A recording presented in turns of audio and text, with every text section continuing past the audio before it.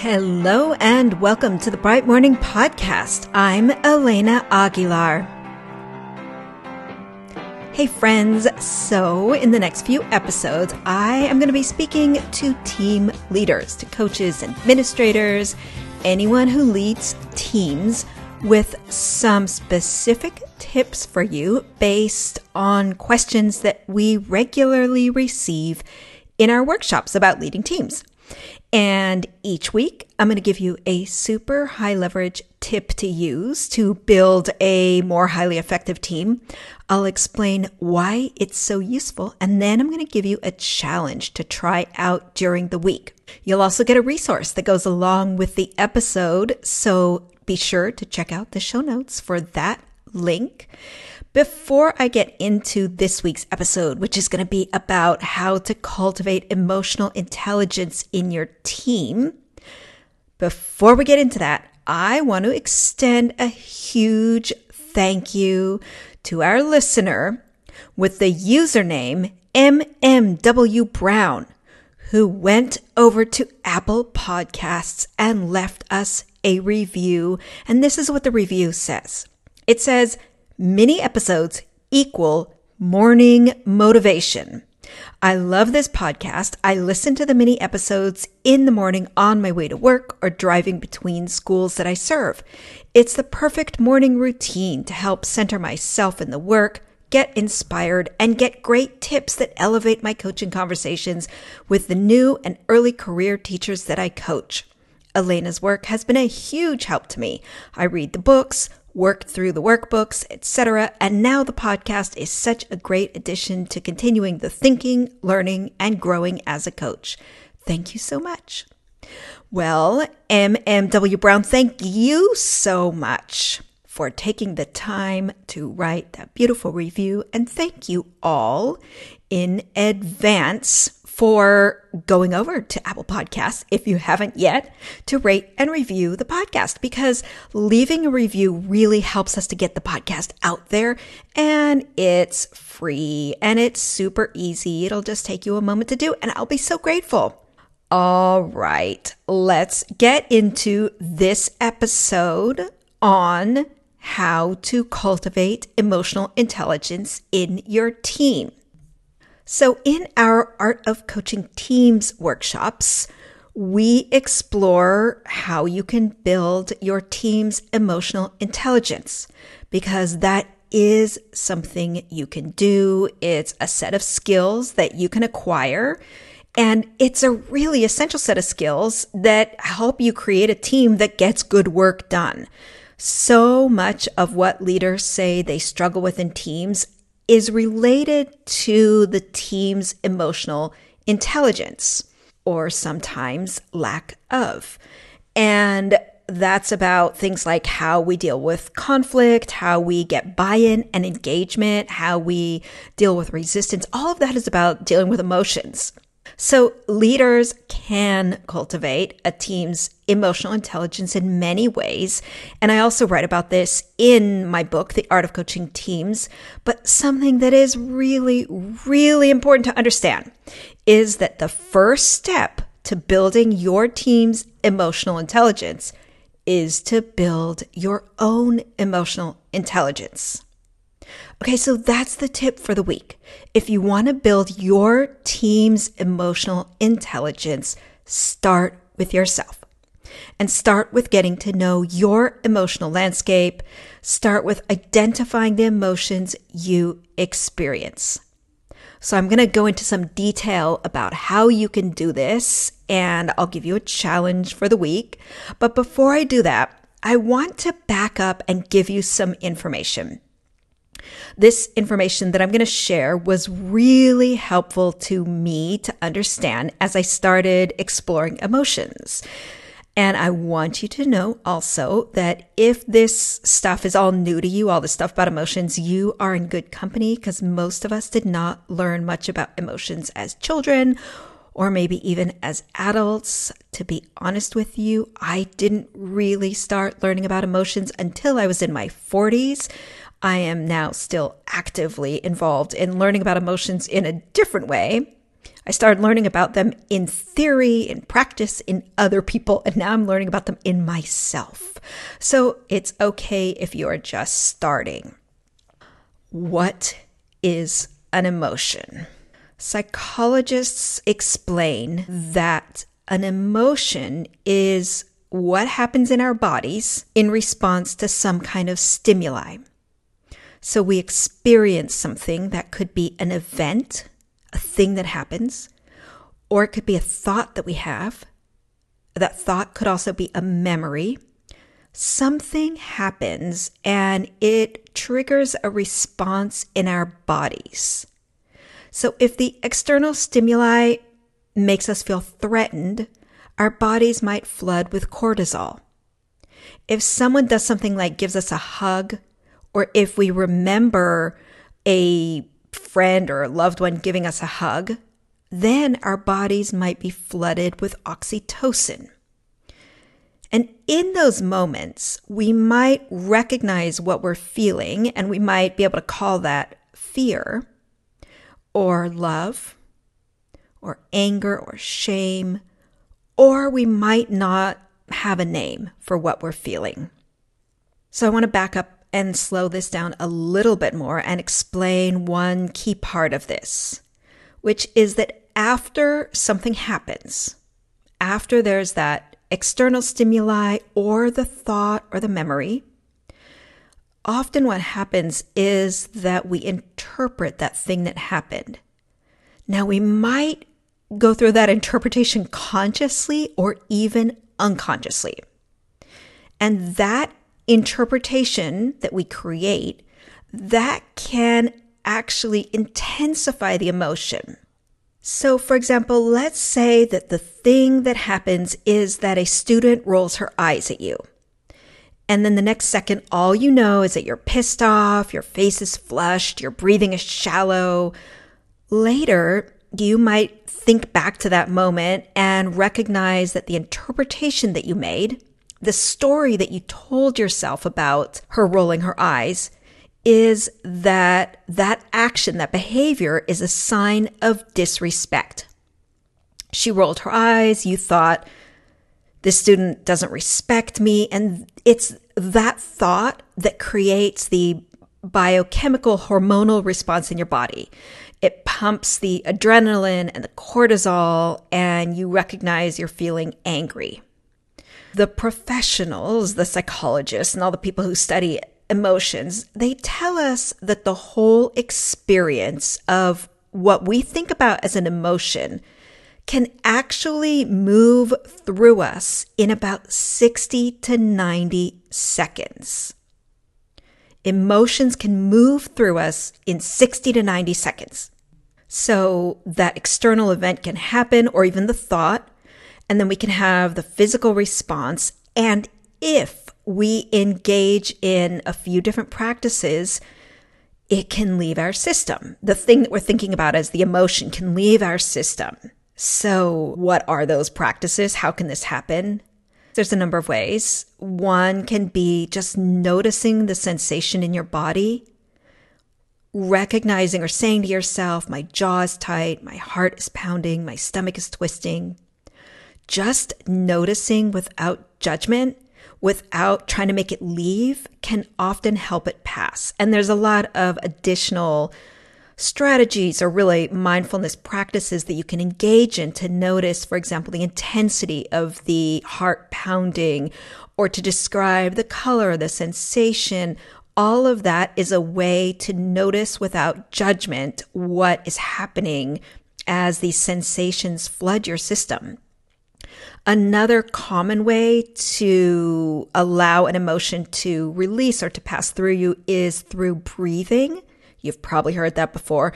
And there is tons of scientific research on why that helps, how it happens, on different ways to breathe to help emotions release. The key is deep breaths, deep into the belly, deep breaths. Another way is to just accept the presence of the emotion, to recognize it and say to yourself something like, okay, anger is present, or I feel angry. I sense the knot in my stomach. I'm just going to let it be here.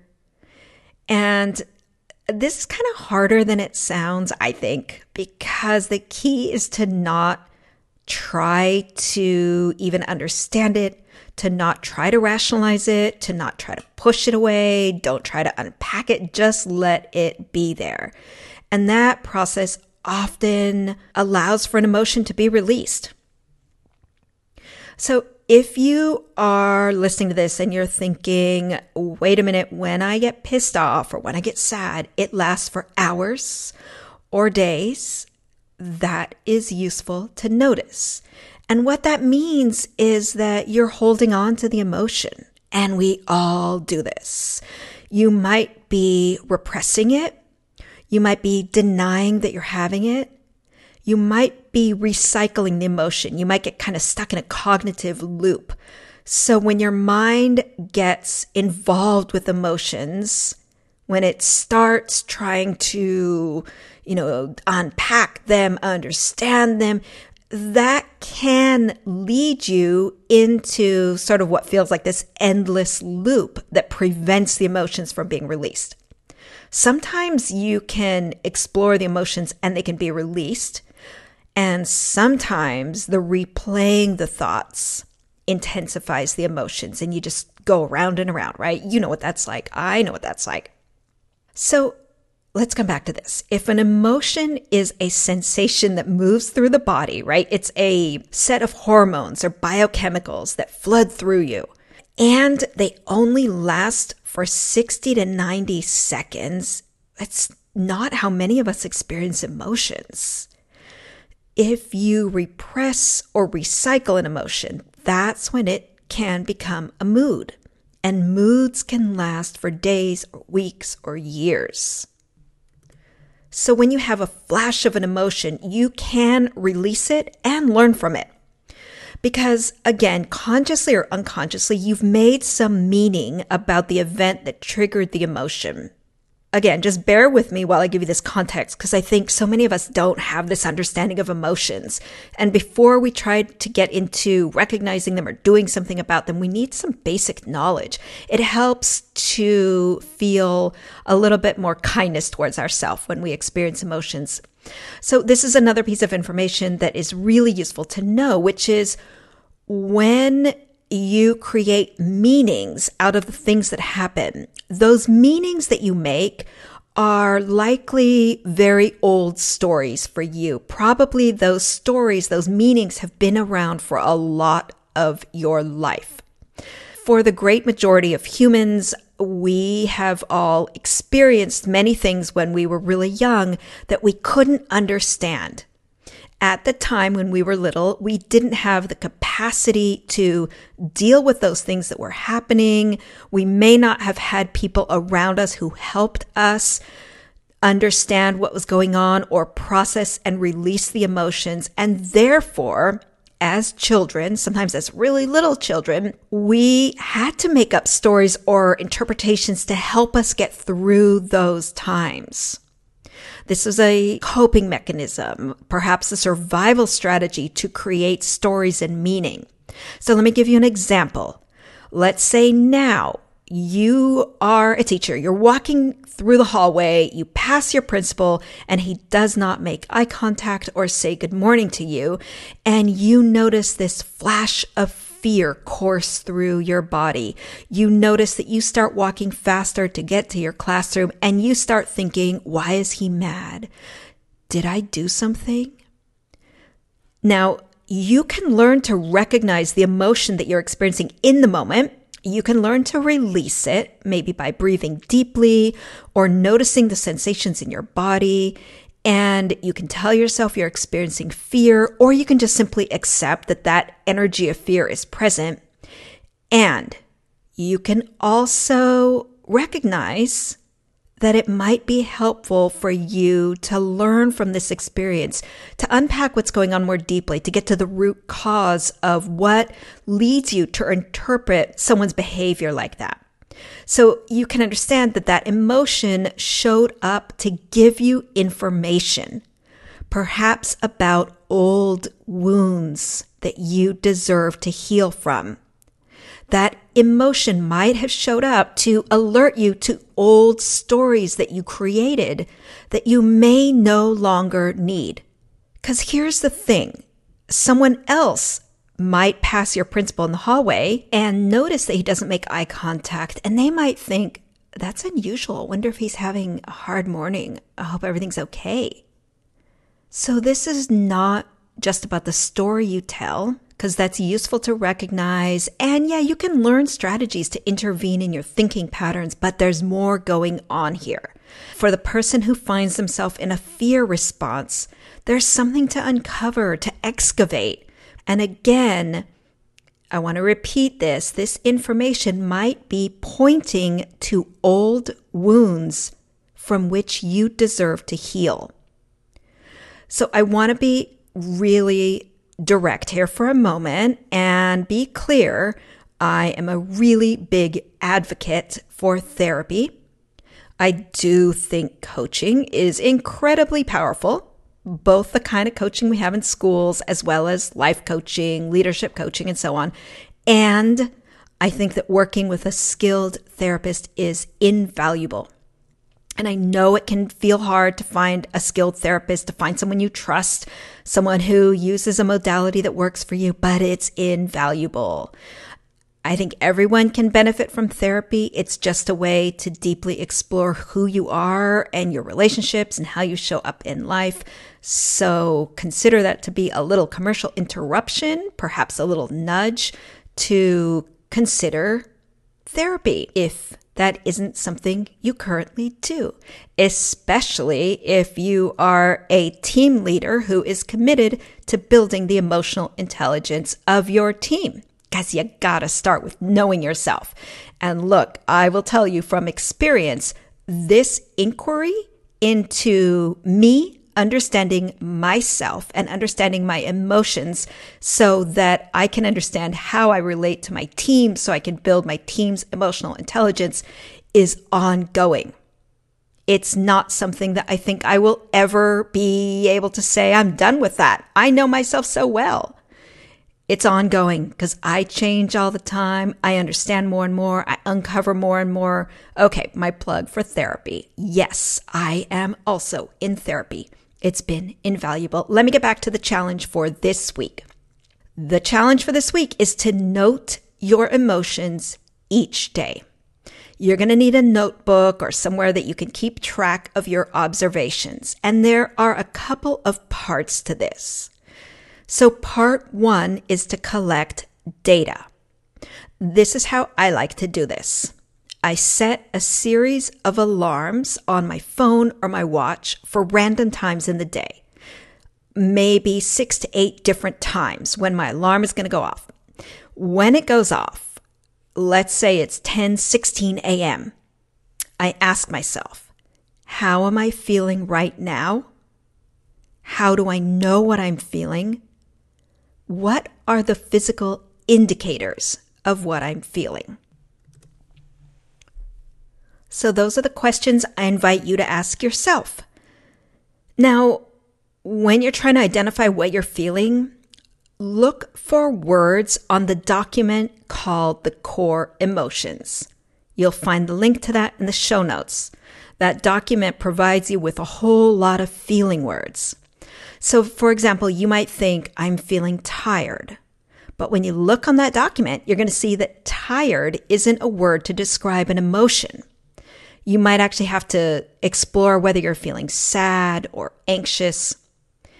In that moment, don't analyze the feeling or ask yourself why you're feeling it. Just note what you're feeling. Write it down somewhere. Okay, so the questions again, how am I feeling right now? You're going to look at the core emotions for words. How do I know what I'm feeling? And that might be recognizing physical indicators, or perhaps thoughts are what is most apparent to you. Now, I've got a couple of options for extensions for you at this point in part one.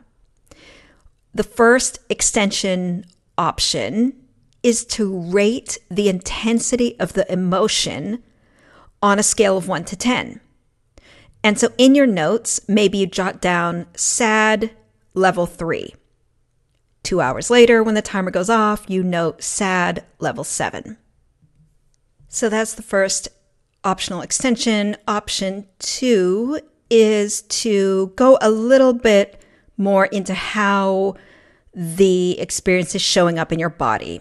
So you might have noticed some of the physical manifestations of the feeling already, but perhaps go a little bit more deeply into what's showing up. So maybe you recognize sad and notice a tightness in your chest or pressure behind your eyes. For some people, it's easier to notice the physical manifestation than it is for others. So that might be something to hone your awareness of, but again, that's an option. Okay, so that's part 1, collect data. Identify various points in the day when you can ask yourself, how am I feeling? How do I know what I'm feeling? You might do that by setting an alarm, or if you don't want to do that, just stopping at 5 or 6 different points and asking yourself those questions. I like to do it through these alarms because then I don't expect it. I forget that I'm doing this and I'm like, oh, how am I feeling right now? Okay, part 2 is the reflection part at the end of the day. At the end of each day, spend a little time looking at the data that you collected about your emotions and see if you can get curious about that data. What do you notice? Are there any patterns? Are there any surprises in the data? And then you can ask yourself, this is a tricky question, but you can ask yourself, what do you think might be contributing to the emotional experiences I'm having? Now, the reason that that's a tricky question is because you have to try to do that without judgment. This is about gentle curiosity, opening up, wondering. So you have to kind of resist the impulse to do something about whatever you see. Like, oh, I'm getting mad so much. I need to do something about this. The key here is to accept what you notice, accept the data that you gather, accept your thoughts or your feelings that come up about your feelings. And if you notice that you start getting particularly judgmental about your emotional experience, and many of us do this, it can be helpful to tell yourself something like, feelings are normal, I'm a human being, human beings have feelings. And if I accept my feelings, I can learn from them. See if you can practice a little bit of kindness towards yourself. Okay, so in this part 2, when you're starting to look at the data, get curious about what you're noticing, my caution about refraining from judgment doesn't mean that you can't also explore your feelings more deeply or get help to explore them. Because let's say that you track your emotions for 5 days and you see that you were sad like 90% of the time. You might want to get support to explore what's going on because that is a lot of sad. I'm just encouraging you to refrain from judging yourself for having whatever feelings you're having. That judgment is not going to help. See if you can feel into gentle, open curiosity. Pay attention to how your body feels when you are looking at the data. Okay, so that's the tip for the week for developing emotionally intelligent teams, which is to start with yourself and start by getting to know your emotional terrain. Start by bringing sharper awareness to what you feel, perhaps where you feel it in your body, and perhaps some curiosity about what's going on. Some gentle awareness, gentle curiosity. Next week, we are going to explore the things that get under our skins, the things that get us emotionally activated or get us triggered, and how we can respond to those. Because that is another powerful way to start with ourselves when we're committed to building emotionally intelligent teams. So friends, do me a favor. If you found this episode useful, would you share it with a friend? An easy, quick thing for you to do. Just share with a friend or a colleague. Okay, folks, so the Bright Morning Podcast is produced by Leslie Bickford, and Stacey Goodman does the sound engineering. Take care, everyone. Be well.